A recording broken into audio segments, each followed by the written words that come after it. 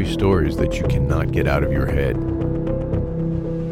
These stories may contain graphic depictions of violence or explicit language. Listener discretion is advised.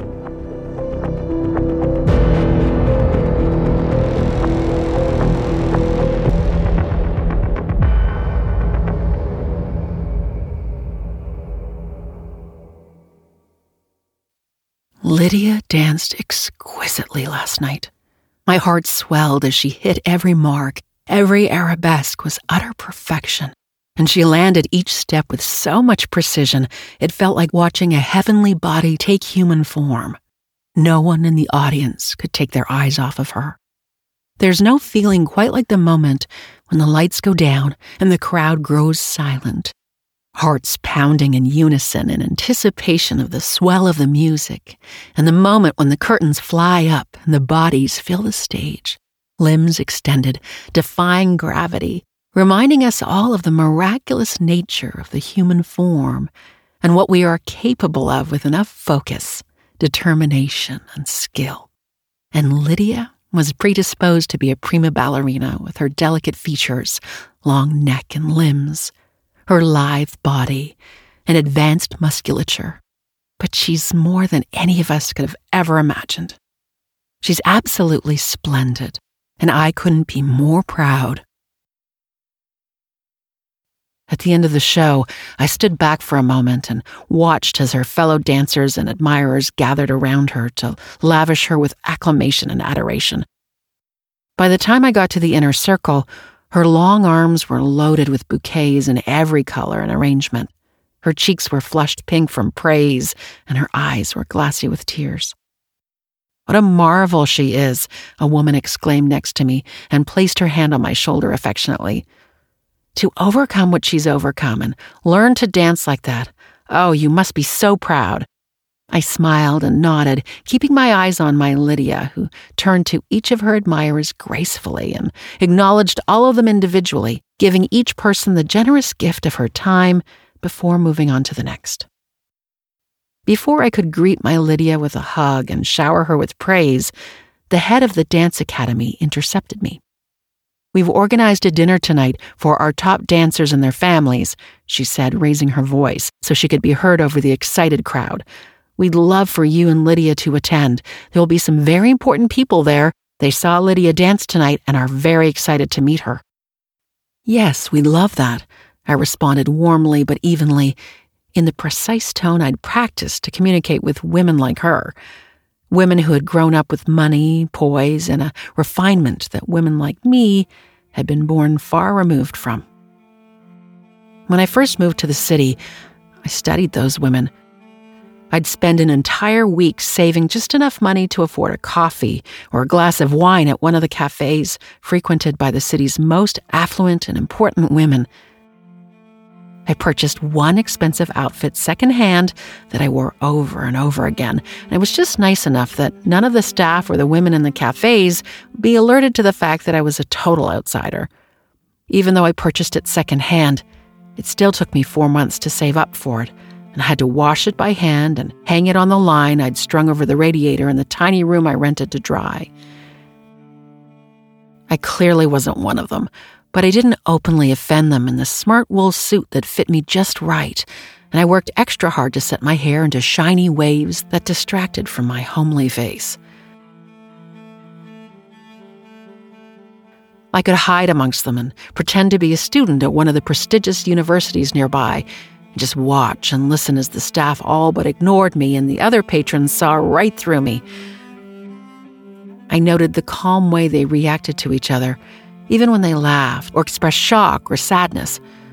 I watched how they glided instead of walked, how they demanded all eyes be on them without saying a word, how they convinced the world that they belonged and they deserved and they would get whatever they wanted with a simple flick of their wrist or furrow of their brow. I knew that if I was going to infiltrate their world, it would be with my intelligence. I wasn't pretty enough or charming enough to win them over like Marilyn Monroe or Oprah Winfrey, who also came from humble beginnings. But I've always been very smart, scary smart, my grandmother used to say. I took a job as a tutor for a very wealthy family, and the mother of the children I tutored 3 times a week took a special liking to me. She was a very kind woman and confided in me that she'd also come from nothing and gossiped to me about the women in her social circle and how ridiculous she thought they were. One day, I got to the house extra early and she made us tea and made me sit down at the marble bar that spanned the length of the kitchen to chat, just the 2 of us. She was an incredibly beautiful woman with a long neck and flame-red hair. I was always so captivated by watching her.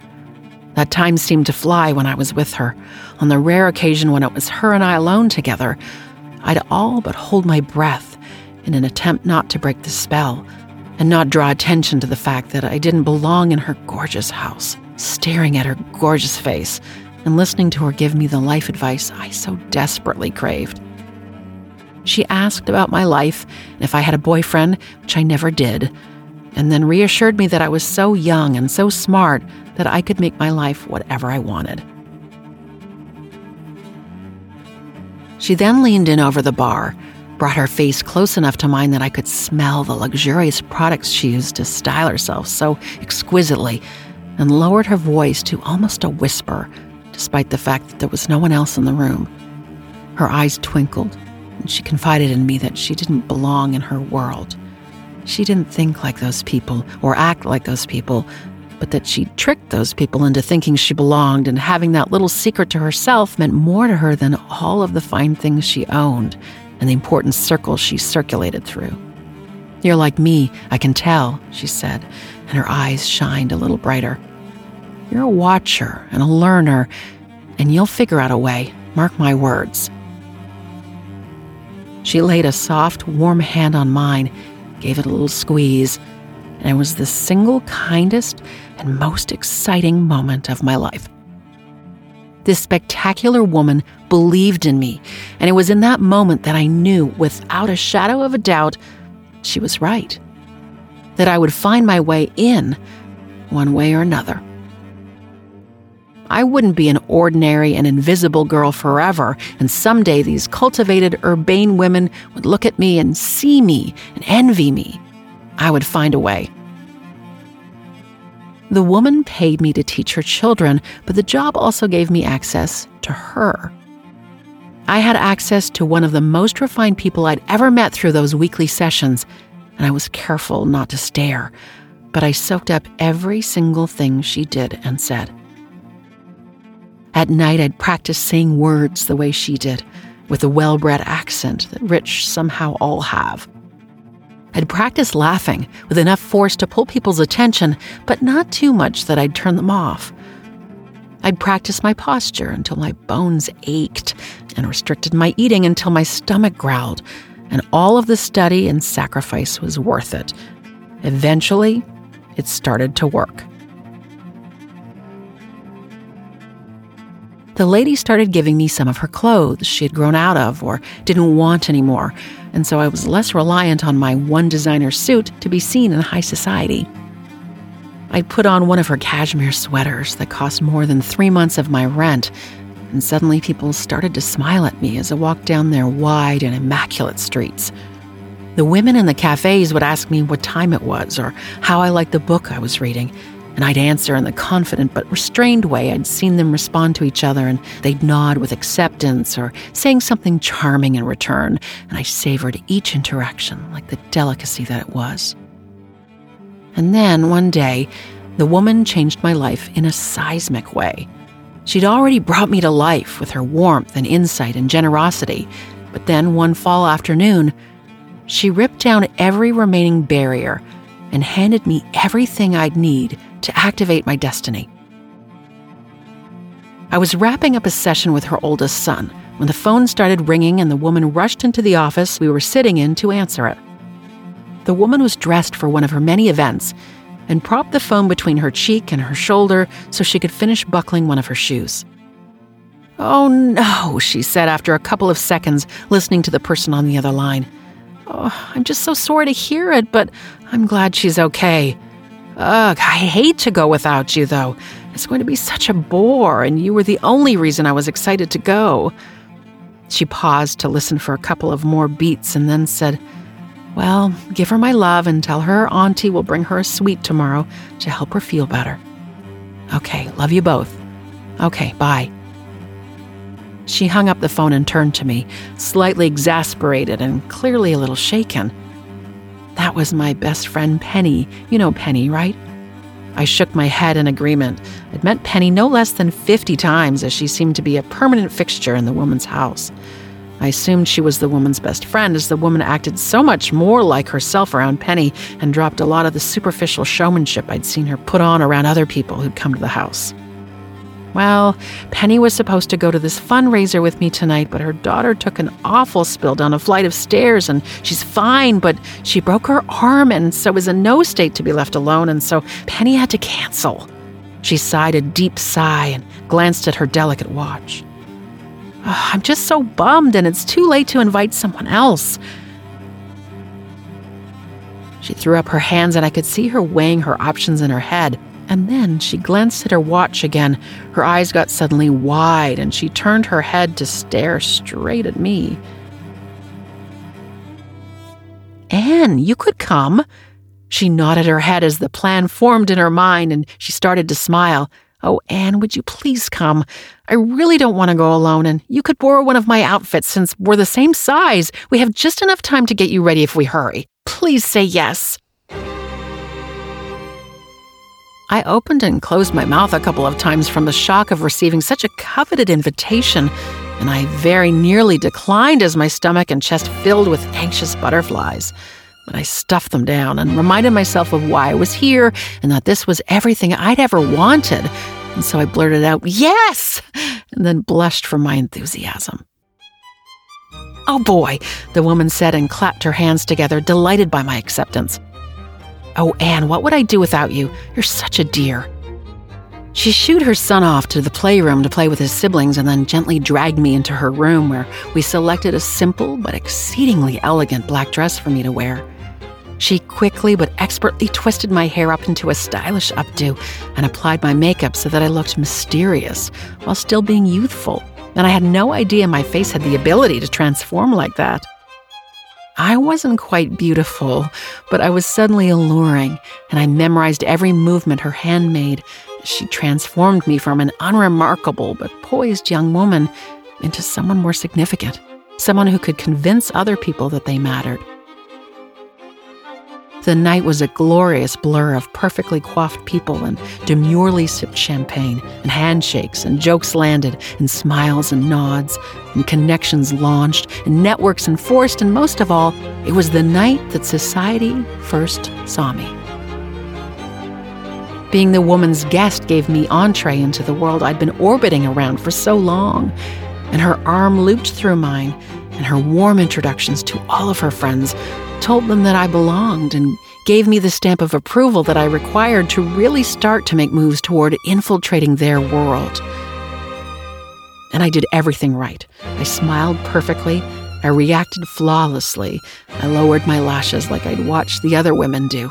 And I even made a couple of witty remarks that inspired peals of laughter from the circle I'd just been introduced to, and words of appreciation that the other women had brought me along. I was resplendent, and I was in. I knew not to act overly eager, and that restraint was the key to staying on the trajectory toward greatness. And so I employed everything I'd ever learned to remain a shining example of high society as long as I was in their company. And it worked.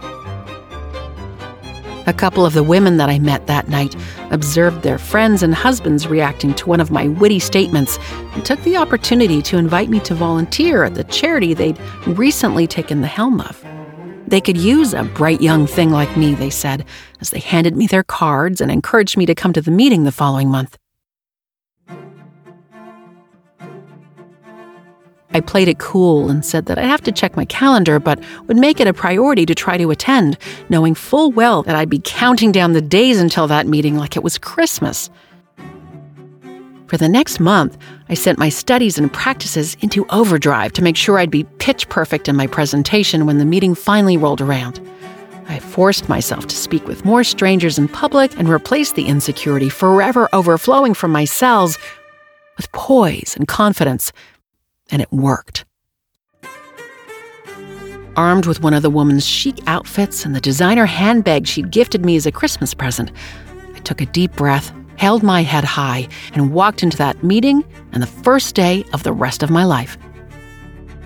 The women I met that night took me to all of the places I'd never been. They introduced me to other women who invited me to then volunteer at their organizations, where I met even more important people. Those important people were impressed by the work I did for their organizations, and in turn introduced me to even more important people who gave me job opportunities that allowed me to move out of the room I rented and into my own apartment in a beautiful building on the outer edge of their neighborhood. Eventually, I worked hard enough and made enough of an impact that I was invited to dinners and cocktail parties and galas and fundraisers, and while I wouldn't say that I took the city by storm, I was definitely inching ever closer to the top. I'm smart, so I've always played my hand very carefully and knew that my best angle would be to keep everyone guessing and never fully reveal who I was or what I was up to. As long as they were intrigued, they'd keep inviting me along, because the one thing wealthy people love is something they can't have. And they'll do anything to get it, including extending invitations to the woman that they know doesn't fully belong, but plays the game, makes them look good, and keeps them guessing. I use my intellect to help their charities exceed their fundraising goals, and to come up with interesting ways for their parties to stand out from the crowd, and to interject facts and anecdotes that I knew were fascinating enough for them to keep me around. And then one day, I met him, and he gave me Lydia. And now here I am. I'm on my way to dinner with some of the wealthiest and most important people in the city because they want to know my girl. No one is immune to stardom, and my Lydia is a star. She is a bright, brilliant eruption of talent. She is hypnotic and arresting, and she is mine. Dinner that night was a who's who of wealth, celebrity, and power, and the attendees were a perfect curation of people who were born to be the people that everyone else wanted to be. The show had garnered such a buzz that it was sold out several months in advance, and only people with extreme money and influence had made it to the opening night. And they wanted to know my Lydia and bask in her light and breathe in her air and collect whatever it is that emanates off of superstars and makes their presence so valuable. Lydia was aglow with the attention and made me so proud with how captivating she was and how effortlessly she blended in with the extraordinary mix of dinner guests. I allowed her a glass of champagne to celebrate her big night, which made her cheeks flush an additional shade of pink, which only added to her charm. Toward the end of dinner, one of the guests, a foreign businessman who had more money than everyone at the table combined, and had also had more to drink than everyone at the table combined, came up to me and threw an admiring arm around my shoulder. I will never get over the fact that she can't speak, but that she can communicate so beautifully. He slurred, and his eyes filled with tears as he gazed at Lydia. She's a miracle, you know, he said, and swiveled his head toward me. I nodded and smiled, so proud that everyone felt the same way that I did about her. Can't say a word, but we all know exactly what she's saying. It's just incredible, he said, and his head slumped with deep emotion, made even heavier by all of the alcohol coursing through his bloodstream. He squeezed my shoulder uncomfortably and lumbered off to slur at someone else who would entertain his drunken behavior because his wealth and status mandated that he could do whatever he wanted and we would all accept it. But he was right. Lydia was a miracle. She was my miracle, and I knew I couldn't openly take credit for her. But I was the reason that she was here. And in turn, she was the reason that I was here. It was a beautiful symbiosis, and I allowed myself to feel the pride and gratitude that spread through me after all of the days I'd been patient and all of the work I'd done to get to that point. I'd finally arrived. One thing I knew more than anything was that it was always important to leave them wanting more. It was the first and most important lesson I'd learned, and so after dessert was finished, I stood up and announced that it was time for Lydia and I to leave. The entire table protested, desperate for Lydia to stay, and insistent that we stick around for a nightcap, but I reminded them that she was an elite athlete and an artist and that people like her don't get days off, and so we had to go so she could rest up and stay on top. They all begrudgingly agreed, and after a round of hugs and air kisses and more hearty proclamations of Lydia's genius and praise for her performance, we were off. Lydia stared out of the window at the city passing by their cab on the way home, with a soft smile on her lips and a light shining in her eyes. Even though she couldn't say it out loud, I knew she was grateful to me in that moment, and I sensed her thoughts as she replayed the perfect night over and over in her mind. Once we were home, Lydia showered and got into bed, and I stroked her hair lovingly and told her how proud I was of her. She smiled back at me as her eyes started to close involuntarily, and exhaustion overcame her after such an exciting night. "You are my perfect, perfect girl," I cooed as her eyes fell shut and her breathing slowed. "You are my good luck charm. Lucky number 3. I smiled down at her for a couple more minutes, then stood up to secure her restraints. As was our routine every night, I pulled them tightly enough that she wouldn't get loose, but not too tight that they'd make a mark, then pulled up her quilt to her chin so that she was nice and snug. I turned off the light and shut the door behind me, locking the series of bolts and padlocks like I had done a million nights before.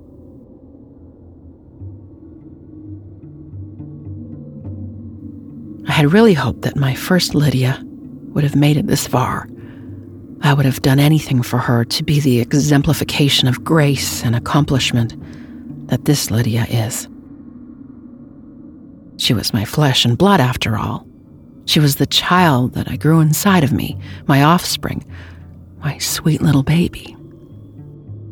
But she was also my reflection. I met Lydia 1's father at a work acquaintance's beach house one warm spring night. I was invited out for a barbecue to meet one of the executives of a company that my bosses wanted to merge with, and they invited me along because I knew the new programs better than anyone and had an uncanny ability to recall important details on the spot, and had become an invaluable asset at the company as a result. Lydia 1's father was staying in the area for the summer while on break from his expensive graduate school out west. And while he wasn't as handsome as most of the other men in his social strata, he made up for it by being smarter and funnier than the rest. I think he recognized the same in me, and by the end of the night, we had secluded ourselves to a bench overlooking the beach and talked and laughed for hours. I'd never allowed myself to let loose very much, but that night I drank a little more than normal, and by the time the party was over, I was pretty tipsy and had stayed much later than I'd planned to. By the time we realized the party had dwindled and the night was over, the work associate I'd caught a ride with was long gone, and the taxi services were closed for the night. He was spending the night at the beach house and assured me it would be fine to spend the night on one of the many sofas, and then poured me another glass of wine. As I looked into his eyes, I felt something stir inside me that I'd never experienced before, and it was a mixture of longing and pleasure that I'd never allowed myself to explore.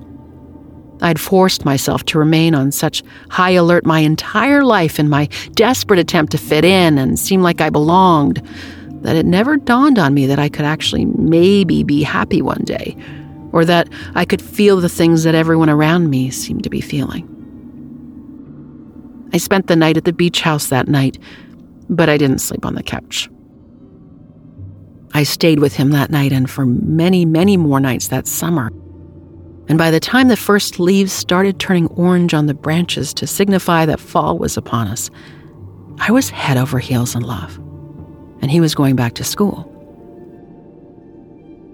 He promised me he'd write and call and that we would see each other on the holidays. And I cried and nearly begged for him to continue to love me as he left my apartment to head to the airport on the day he was scheduled to go back to school. He wrote and called regularly for the first few weeks, But after a month, the calls and letters dwindled, and by the time I found out that I was pregnant with Lydia 1, I had descended into a dark pit of devastation and desperation that he was refusing to rescue me from. By the time I called to tell him that I was pregnant, I had already called so many times before that he and his roommates had started letting my calls go straight to voicemail. In the middle of leaving the message on the machine, he finally picked up the phone and essentially screamed at me that I was a liar and was insane, and that I was sick to think that I could trick him into taking me back by pretending that I was pregnant. He threatened to have his powerful father call the authorities if I didn't leave him alone, and that was the last time I ever heard his voice. I gave birth to Lydia 1 8.5 months later, and it was wonderful at first. I named her the most beautiful name I'd ever heard, the name that I knew would only belong to someone who was perfect and would be loved by everyone who ever met her. She was my sweet little baby, and everyone gave us so much attention, and even strangers stopped me to admire my little girl. The other mothers in my circles gave me even more attention now that I was a member of their sacred club, and it was nice to feel a little closer to the woman who I'd socialized with, but had never been more than friendly acquaintances. They invited me to their lunches and gave me insider tips and tricks to make parenting easier, and applauded me for being such a modern woman and attempting it on my own. I never told anyone who Lydia's father was, and had instead spun the story to make it sound like it had been something I wanted to do on my own, and that women could have it all, and all of the other feminist mumbo-jumbo I'd heard on TV. And they ate it up for a while. But then Lydia got older, and weirder, and more awkward, and more unpleasant, and then everything started to unravel. By the time Lydia 1 was 4 years old, I was teetering on becoming a total pariah. Lydia 1 was so unlikable. The calls and invitations for lunches or cocktails or barbecues had almost completely dried up. I'd get invited out for work functions where children weren't allowed, but there were no more playdates, no more tea parties, and no more outings with other women who would offer me sympathy or encouragement or praise. I was strange Lydia's mom, and the child was a total person repellent. She was everything I'd worked so excruciatingly hard to bury deep, deep inside of myself. She was the child that I had been at her age, and had abandoned so long ago that it was shocking to have her in my house to serve as a constant reminder of exactly why I had done everything I'd done to leave her far, far behind. I remembered all of the meals I'd sacrificed to afford my first designer outfit. All of the days I'd spent in cafes studying the women I would eventually become. All of the nights I'd sacrificed partying with people my age so that I could practice becoming perfect, so that they would eventually accept me and embrace me. And I remembered why I had pushed Penny's daughter down the stairs all those years ago, so that the woman would invite me to the fundraiser and my life would finally begin. And so, Lydia 1 had to go.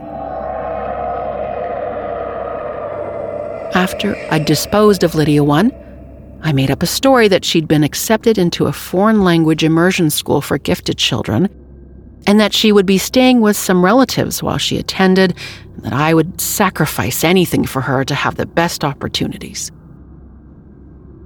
And then I started looking for Lydia 2. On nights and weekends, I'd take the train out of town and spend hours looking for the perfect girl. She had to be the same age as Lydia 1 and look similar enough that it wouldn't be a total shock to insert Lydia 1's changeling into my life. But she had to be better than Lydia 1 in every way. Prettier, smarter, kinder, more charming, and with the capacity for greatness beyond both of our wildest dreams. It took 7 months, but I eventually spotted her at a park with her mother one Sunday afternoon. She was radiant in the sunlight as she laughed and played, and I could tell even from 100 feet away that she was special. She would be my special, special girl, and she would take me everywhere I deserved to go. I stalked her for 3 months and watched from afar as strangers melted in her presence, totally taken by her beauty and charm, and everyone around her found her irresistible and wonderful in every way. She was charmed, and she would be mine, and once I studied her enough that I knew every single detail of her routine, I took home my Lydia too. And Lydia too was a total disaster. I spent so much time with Lydia too, training her for her new life and bending her mind and instilling the right amount of fear, but Lydia too taught me that no matter how much a child fears you, and despite the fact that they aren't allowed out of your sight except to sleep, they are still a child, and they will slip up one day, and they will expose you as the monster that you are. At first, everything went just as planned. I reintroduced my circles to Lydia too when she was 5.5, and everyone was beside themselves at how much she'd grown and changed. Everyone begged me for the information for the program that I'd sent her to because she'd come back so different. She was suddenly so exceptional, and they all wanted their children to have the same training so they could be as remarkable as my Lydia too. My phone started ringing again, and the invites flooded in, and everyone wanted Lydia too and I at all their birthdays and holidays and playdates and events. For 4 glorious months, Lydia too glided through life with me, and while I know she missed home sometimes, I think she also enjoyed all of the attention my beautiful associates lavished on her in her beautiful new life. Lydia too had been born into an average family who lived in a modest suburb, and even at her young age, I could tell that she knew she deserved more and really enjoyed her life with me, despite herself. And then, one horrible day, I brought Lydia too to my colleague's house for their daughter's 6th birthday party. The day went very well at first. All of the kids circled around Lydia as soon as we got there, drawn to her lovely face and charismatic personality.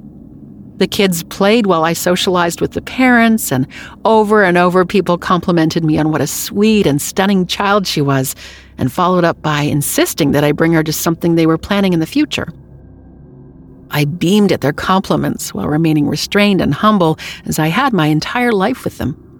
I wanted them to know that I appreciated their admiration, but didn't want them to feel like I was too grateful, because too much enthusiasm signaled weakness. And since I'd worked so hard to make my way back into their good graces, I had to tread lightly to stay on top.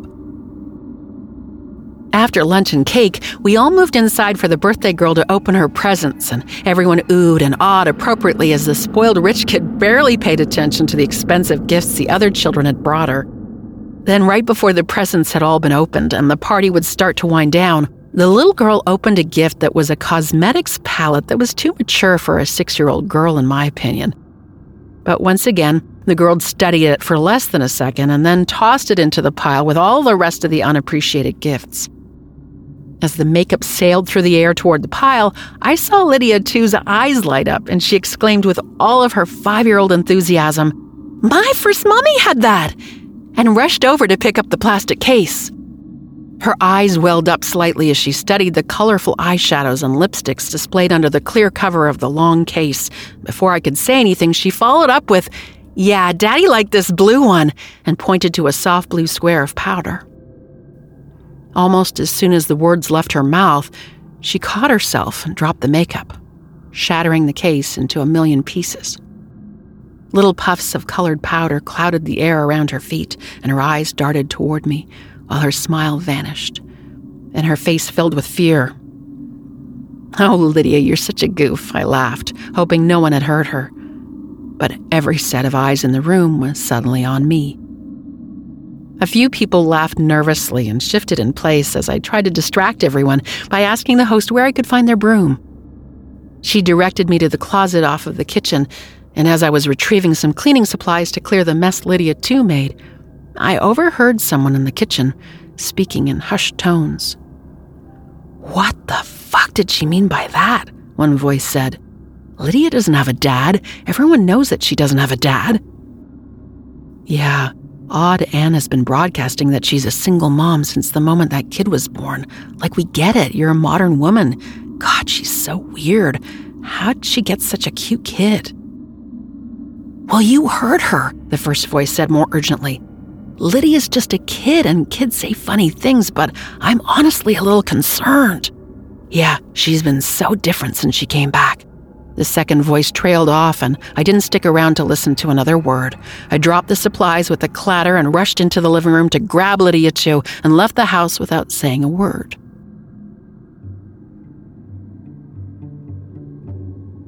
It devastated me to end Lydia too, but I didn't have a choice. And when I got rid of Lydia too, I had to get rid of my entire life along with her. I had no choice. Even if I was able to explain away the things that Lydia said at the party, there was always a chance she'd slip up again, and aside from that, it was already too late. I had known those people for too long, and they knew too much of the old me. The me that was still learning and trying so hard to fit in. They called me Odd Ann behind my back, for God's sake, and I needed to leave Odd Ann behind. I'd worked too hard and come too far, and it was time to start fresh with everything I knew and everything I had to offer as my new self. It's not hard to start over if you have money, and so after Lydia too was gone, I faked a family emergency and quit my job with no notice, then packed up everything I owned, and moved to a bigger city where it would be easier for me to hide from my old life. It was easy to find a great job with my clothes and confidence and resume, and my old boss gave me a glowing review. So I felt sure that any rumors that Lydia too might have started had died after we left the birthday party. She was just a kid after all, and kids say the craziest things.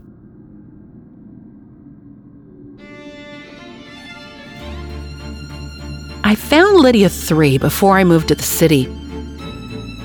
I took a couple of months and headed out west to find her, not wanting to take the chance that she'd be spotted by someone who knew her on the East Coast. That was the first mistake I'd made with Lydia too. I chose a girl who was around the same age that Lydia 1 and 2 would have been, and also looked like them, so that she wouldn't raise any alarm bells if I ran into someone who knew Odd Ann in my old life. It took me a while, but fate brought her to me one day when I was having lunch in a diner in the middle of Nebraska, and I spotted her dancing in front of a picture window in her dance school across the street from the diner. She was breathtaking as she moved, and I knew without a shadow of a doubt that she was my Lydia 3. And I was right. Sweet Lydia 3 also took to her new life with the same grace that Lydia 2 had. But the other thing I learned from Lydia 2 is that kids say the darndest things, and so I took care of that problem in Lydia 3 before I brought her home. There was always the chance that she could write something down to blow my cover, but I never ever let Lydia 3 out of my sight, not for 1 second. I was her teacher, her cheerleader, her protector, her mentor, her mother. I took a child with every bit of talent and potential in the world and made sure she ascended to greatness. I gave her everything she'd need to be magnificent, to be loved and cherished and worshipped and lauded. She is my masterpiece, my sweet, sweet Lydia 3.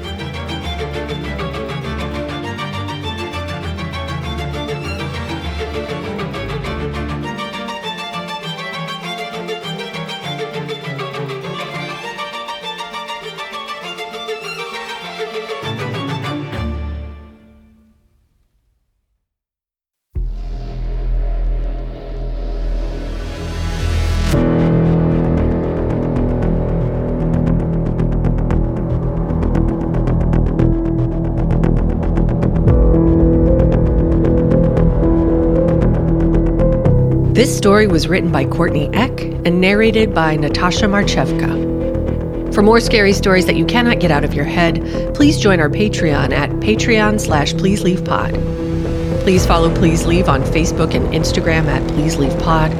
Our email is pleaseleavepod@gmail.com, and our website is pleaseleavepod.com. If you like this story, please consider leaving us a rating or a review. There's just a couple of us trying to get this off the ground, so your support means the world to us. This has been a Two Penguins Media production.